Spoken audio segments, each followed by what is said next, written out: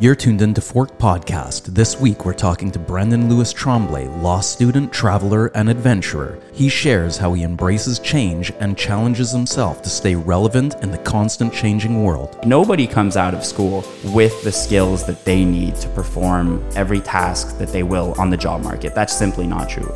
School does not have the capacity to prepare you perfectly well for any occupation.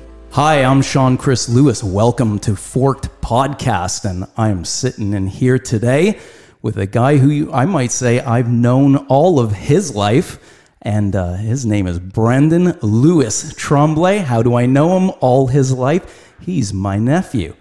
Awesome guy. Brendan, welcome. Thanks, Sean. Thanks for having me. My pleasure, dude. Now, I really want to just start off by saying, what's going on these days? Every time I see you, I feel like I got to ask what's new, what's going on, because for you, there's always something new. You're always doing something with the mountain climbing, skydiving, or going to law school. I mean, what's going on these days? Yeah, so quite a bit, really. I mean, I just finished my first year of law school. I was admitted to McGill Law last year, so that was a high point in my life for sure. Otherwise, I mean, I'm taking the summer off. I've been working obviously all these years, but I decided to take the summer off. And I started rock climbing. So, trying to pursue those mountaineering goals one little step at a time. And so, I've been spending a lot of time on the rocks. Yeah. As long as I've known you, you've been involved in some kind of sport or something. It's, from a little kid playing soccer and hockey. And so this goes back a long way for you, right? Sports and activity? Of course. I mean, by the age of 3, I was on skates. So right then and there, that started very early. And I played competitive hockey for quite some time. As I grew older, obviously, you know, our interests change, our passions change. And yeah, over the past years, I've been involved in a lot of different sports of, you know, many mixed martial arts, powerlifting, rock climbing, skiing, cycling, I mean, you name it. Yeah, I really do feel like it. You name it, you've done it. But here's the other thing too, because sometimes we think that this guy is like absorbed in all these sports and stuff. From the youngest age, I can remember, actually, I was talking to my daughter the other day, Andrea, and we were kind of laughing. She said, remember that Christmas that Brendan, he was like only like 7 years old, and he'd always have a book under his arm? Like you were like a reader, like from a really young age. You were always carrying a book. Absolutely, Sean. I guess we must get it from the same spot because you like to read too, don't you? So that makes 2 of us. Yeah, you got the reading, and I somehow feel like you got the good looks from your uncle Sean too over here. I wouldn't say I'm on that level yet, no. But so tell me, how do you think all this is sort of played out for you? You know, you can't know for sure, but from a young age, reading multiple sports and do you think it kind of sounds like a little bit of like you're a generalist. You're a guy going after multiple things. Yeah, I think we could say that. And I think that these different passions all come together and form some form of a nexus, if you will, where, you know, my curiosity for many different topics kind of plays into my athletics, and both disciplines end up complementing themselves and helping me go further in each, right? So, I mean, obviously, if you're an athlete and you're very interested in rock climbing, for example, you'll benefit a lot from wanting to go out there and learn more about your discipline without waiting for that information to come to you, right? I mean, you'll go online, you'll look for information. And so definitely, I would qualify myself as a generalist. I'm as much of a nerd as I am an athlete. Yeah. So yeah, I mean, and definitely I think they do play in together, and they complement each other, and that really helps me go further. Going and doing your own research on different sports, I think that is something that really liberated you, right? When you didn't have to always go and formally study things. I mean, rock climbing, did you take courses, or is it really something you're just self-educated in a lot of this stuff? Right. Well, so rock climbing is one of those sports where your life is on the line when you're outside. So maybe a course or two. Well, you'll laugh because this is the funny part, right? Is that so basically at our rock climbing gym, there's 2 different types of rope climbing that you can do. There's lead climbing and there's top roping. Top roping is generally safer, a lot easier to learn. lead climbing is something that's perhaps a little more risky, a little more dangerous. We won't go into the details, but it's funny because I needed to pass a test to be allowed to lead belay people at my gym. And I never took that course. No, I had a friend show me outside, and YouTube videos. By the way, I don't condone this. I do advise anybody who's interested in rock climbing to get a professional course. Right, it's definitely a good idea. Yeah, I mean, I guess if you took it to the next level, you'd go and do some. Wait, do you need some sort of certification to go in? I mean, there's lineups apparently to climb Mount Everest right now, right? Yeah, and I doubt they're all certified climbers. Right. Well, I mean, this is the thing, right? So, I mean, those alpinists have the funds to hire professional guides. But if you're going out in, let's say, Quebec, in rural Quebec, and doing it on your own, then you're going out with some friends. So you need to make sure that you can trust those people that you're out there with, and trust yourself as well, because again, right, your life is on the line. So, as much as learning a lot yourself is great and it'll help you stay safe, definitely, I think, having a course is probably the way to go. Okay, so we won't stay on that subject too long, but I feel like you're the kind of guy who can answer a question that I've been having a conversation with people in regards to this queuing up of climbing to the Mount Everest. Okay, a guy pays somebody to take them up the mountain, passes out from frostbite, is dying on the side of the path, and they've been pretty much passed by multiple people who don't stop to help. What's with that, dude? Who does that? Would you do that? Like, would you? Sorry, I gotta get to this. I paid a lot of money to get to the summit of this mountain, and that's what they did too. So maybe it's easy to pass them by. You knew the risks, you paid the money. Maybe you do the same to me. Yeah, I don't think I'd do the same to you, Sean. I'd definitely save you, right? But I think there's a two-pronged problem with the whole Everest thing here, is that you have people who are mountaineering, but they're mountaineering for the wrong reasons. I think that's a recurring theme in the 21st century, isn't it? I mean, you have a lot of people doing a lot of things for the very wrong reasons. So Everest is the highest mountain on Earth, and if you have $80,000, you can hire a Sherpa, get your oxygen, get all your equipment, and you'll have that person bring you to the summit, right? So I mean, follow the regime and go to the top. These are people who've not necessarily climbed or mountaineered ever in their lives, right? Yeah. And so I think that the issue here really is you have people queuing to take a picture at the top of the highest mountain on Earth, maybe for bragging rights, maybe because it's just the ultimate selfie, dude. Like, right? You got like isn't it dying guy in the snow behind you. You're like cracking out the photos here. I had to step over 4 bodies on my way to the top. Yeah, it's pretty bizarre, man. It is a bit strange. Things are bringing the worst out of people. But we're not going to get negative because there's a lot of great stuff happening. But speaking of that, you're in law.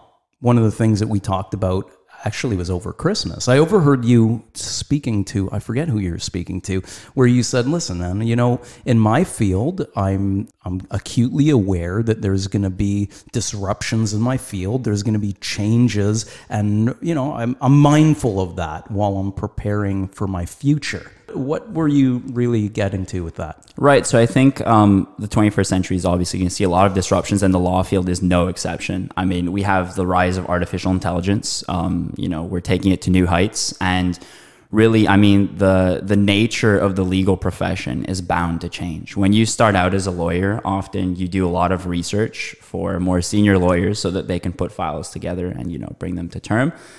Legal research in and out of itself is something that a lot of AI specialists think that they would be able to construct robots to do. So then what happens to the people who were traditionally conducting legal research?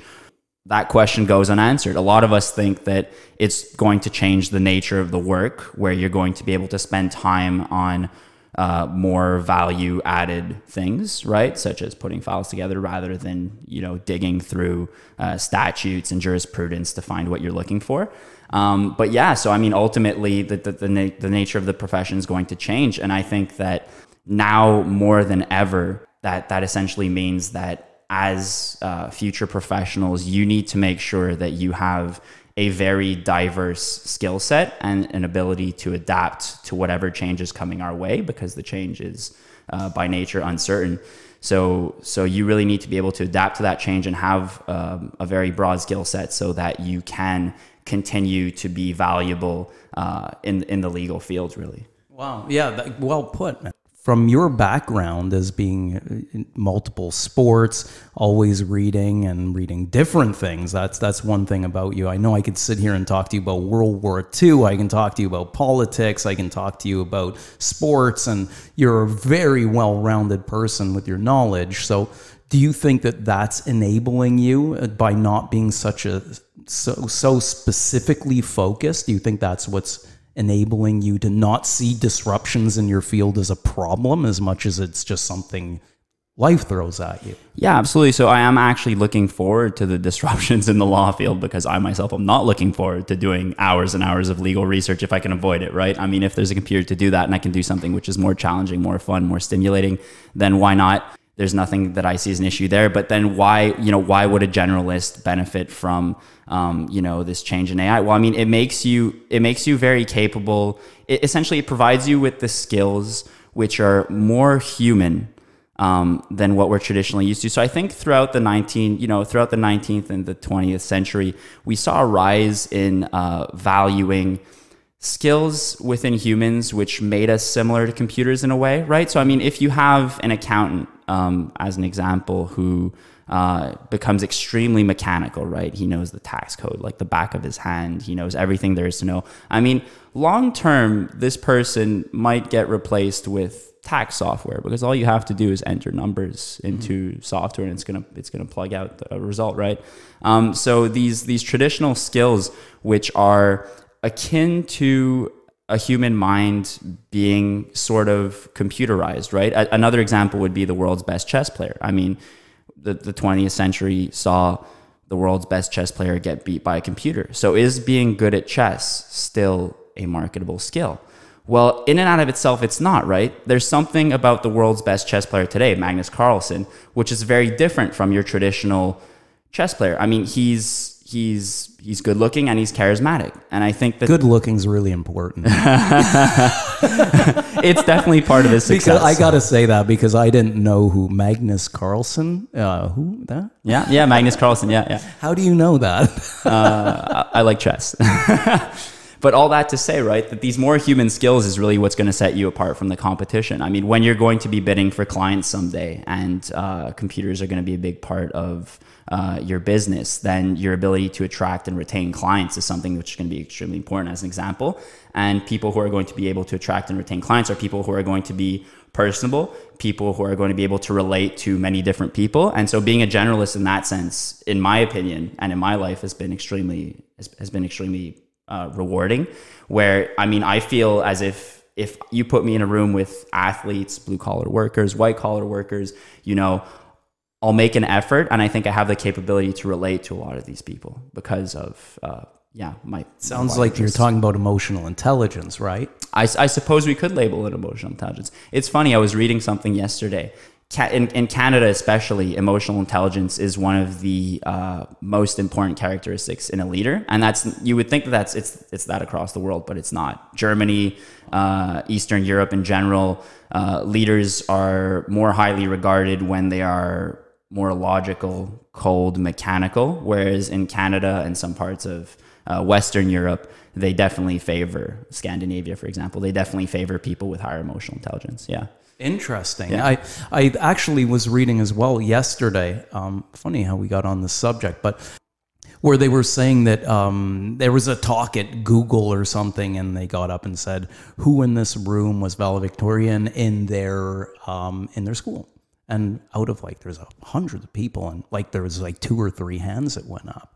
And the whole point what he was making was that after school, after you've graduated, your IQ, your academic intelligence, there's no real way of knowing how far you're going to go. It's actually a whole different skill set kicks in after you graduate. And they were talking about emotional intelligence, your ability to work with other people, right? Your ability to empathize with other people's problems all became more important as predictors of a person's success and movement in the workforce.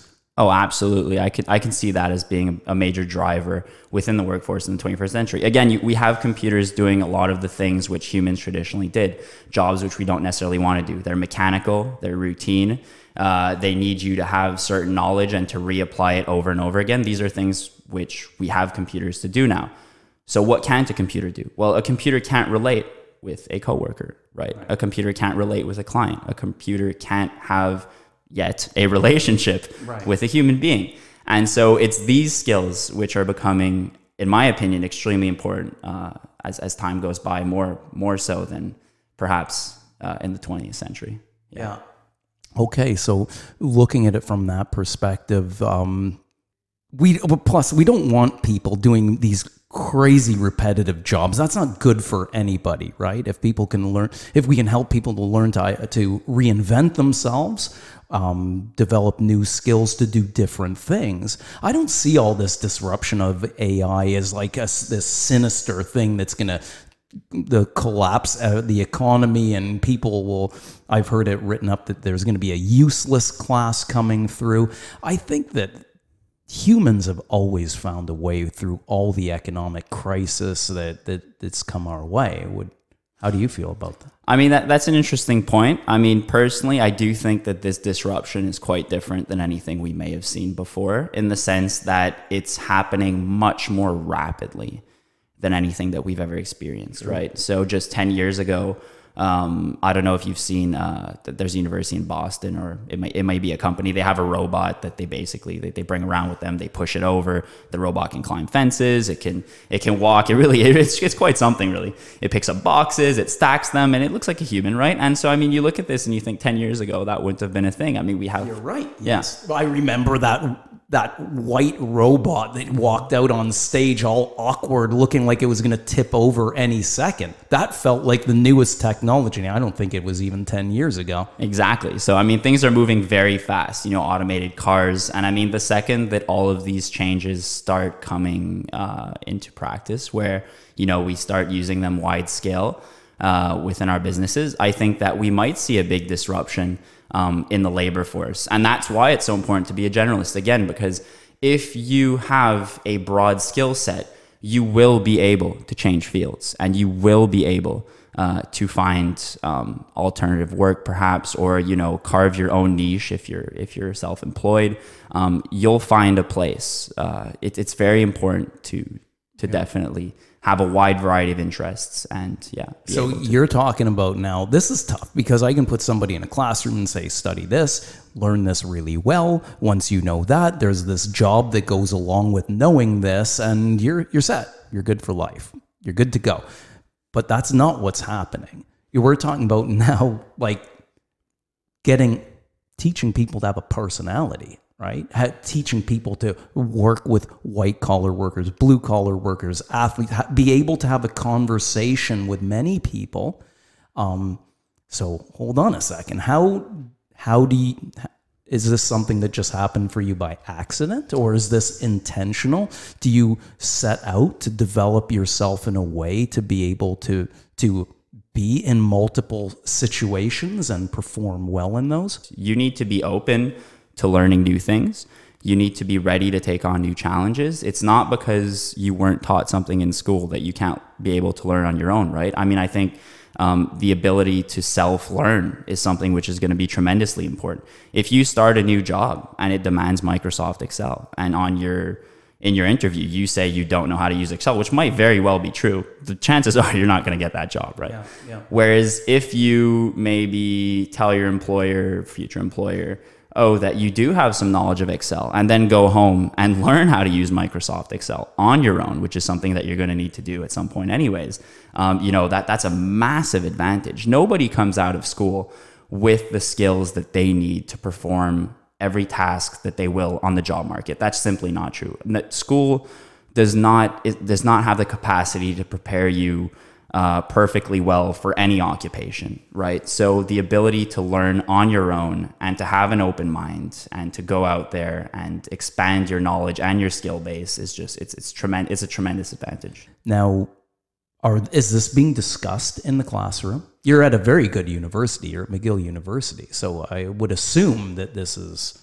conversation. At McGill, for our part, I think it is a conversation that's happening, especially between the students. So something which is very important at McGill, something which they prioritize in their enrollment, in their application process, is student involvement. They want to make sure that people who are going to come to McGill are going to get involved. And so while professors are also joining in on the conversation, students are very well aware of the challenges that this may face in the 21st century, that they may face in the 21st century. So, I mean, we do have a lot of talks. We have a lot of, panelists coming in and discussing what the challenges of AI are, what does the future of law and AI look like. And so, I mean, it's very multifaceted because it also has, it also promises to create new jobs in a sense, you know what I mean? Yeah. Jobs which we didn't have in the 20th Absolutely. Century. Yeah. You know, one example of that is, I forget who I was listening to, but somebody was speaking about how there would likely be a resurgence of traditionally, less valued fields as time went by in a changing workforce. So an example of that would be philosophy, right? So when you think of a philosophy major, you don't necessarily expect this person to have a job waiting for them upon graduation, right? Because there's just simply no field which exists. There's no companies which practice. We don't want to pay people to sit around and think. Exactly, right? But I get it. It's more right. Yeah, we wish that was the case, right? That we could pay people to sit around and think. But unfortunately, we don't, at least not as of yet. But, we're faced with some issues, some moral issues. We're forced with these moral dilemmas, right? These age-old moral dilemmas, which we never really had to answer because we didn't have these kind of problems because humans were always the main driver. But now we're creating algorithms which are going to, essentially there's going to be millions of these iterations happening everywhere, every day. And some bad things are going to happen, right? AI is going to result in some of these moral issues. And we really need to have answers to these difficult questions. And the people who are best equipped, allegedly, to deal with these problems are people who studied humanities. They're people who spent their lives thinking about, what is a good decision, what is a bad decision. And so, I do think we're going to see a resurgence for these degrees, which have been in recent years perhaps been shunned somewhat, in favor of AI engineers, law. No, even us.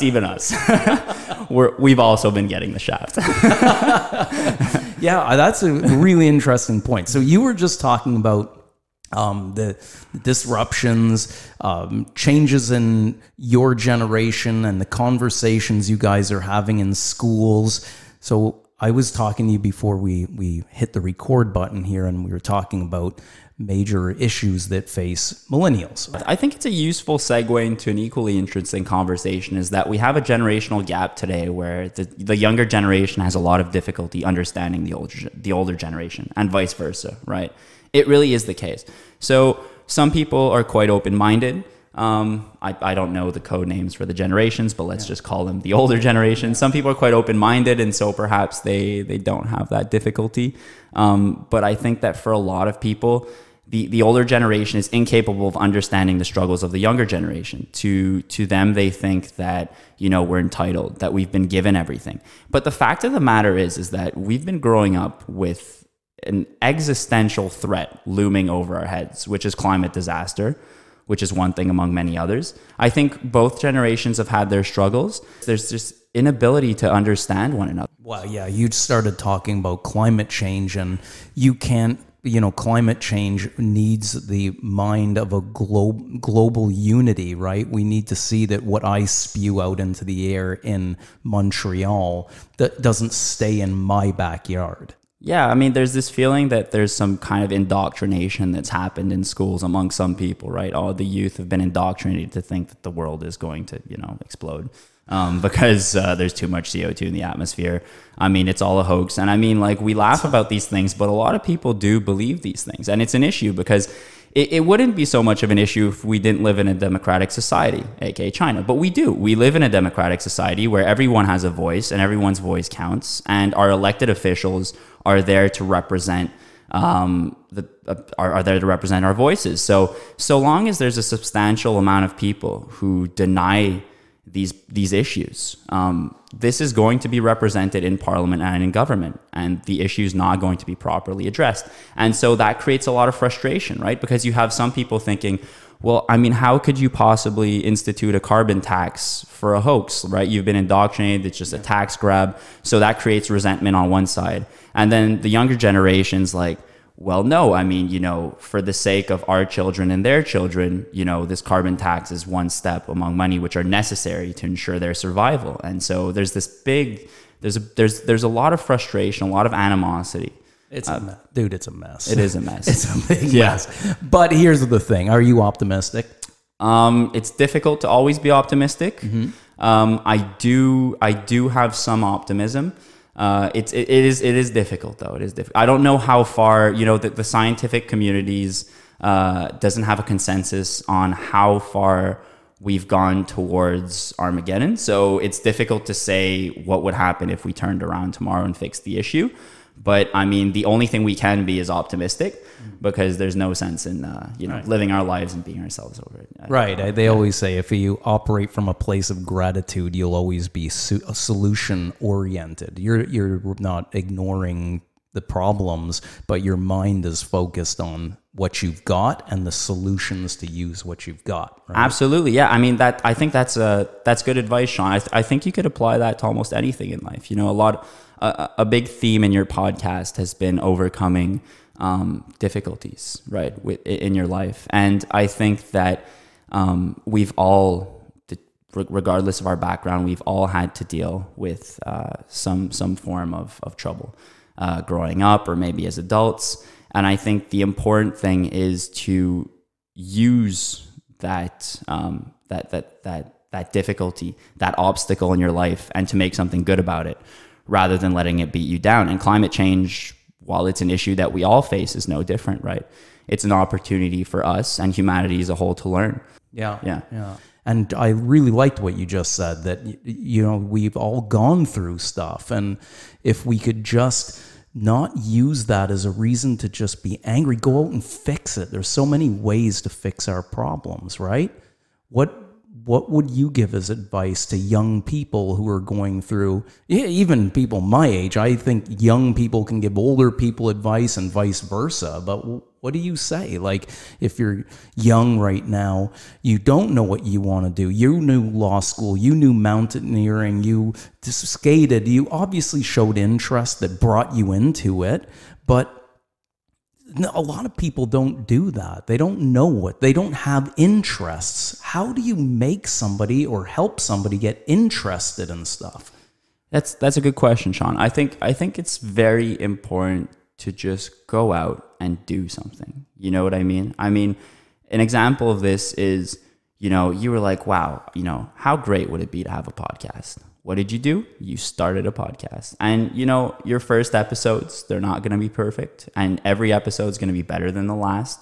And who knows? Your podcast might lead you to grow this into something greater, or it might even lead you into different endeavors, right? You don't know where it's going to lead you. And I think interests are very similar. So today I ski and I mountaineer. And I climb, really. But I mean, I didn't one day wake up and say, I would like to start rock climbing. It all starts somewhere. So, I mean, my interest for rock climbing came from a road trip. Last summer, I road tripped out to California, and I visited a lot of the national parks on the way. I was an avid hiker. I wanted to get into mountaineering. And then when I was out there, I discovered that there's this world, rock climbing, right? And it's through doing, it's through your journey, where you will discover that there's these things out there, right? You have these other interests that you're going to pursue. You'll never discover them if you sit at home and think to yourself, what would I like to do next? No, you know what? Just go out and do something. Do anything. You'll meet people. They'll tell you about something. It's funny. Last night, actually, these two guys who I met last week at a dinner. I'd never met them in my life. I told them I rock climb. They're like, oh, really? So, so what's it like? I was like, well, how about you come by the gym and I'll show you. So last night they came out. One of them bought himself some shoes and a chalk bag. I mean, he's not an athlete. He's a musician. He hasn't played any sports in like 10 years. And he was like, wow, I really like this, So he went out, got himself some shoes, a chalk bag. He's going to get himself a membership. So, I mean, that's really the way to go, right? Be open-minded, try new things, go out there and just do anything. Just do something, meet people. Yeah, and stop being a loner, right? Right. You just hit it on that. That's you building your network. And it's always said, you'll get anything done in life through and with other people. I mean, it makes total sense. And that's what you're out there doing. Being different, trying new things, being open-minded, meeting new people, building your emotional intelligence. And that, my friend, is going to prepare you for any disruptions that come your way in life. I hope so, Sean. It will, Brendan. So listen, then, I want to thank you so much for coming on here. And we will have a part 2. You and I can talk forever. Of course. I feel like we got to end it at like 40 here because we'll go on, but I'd rather just see you again. We don't see each other enough, by the way. We're going to fix that. We shall. All right, buddy. So I want to wish everybody out there an awesome day. And Brendan, you have an awesome day too, bud. Thanks, Sean. You too. Thanks for having me.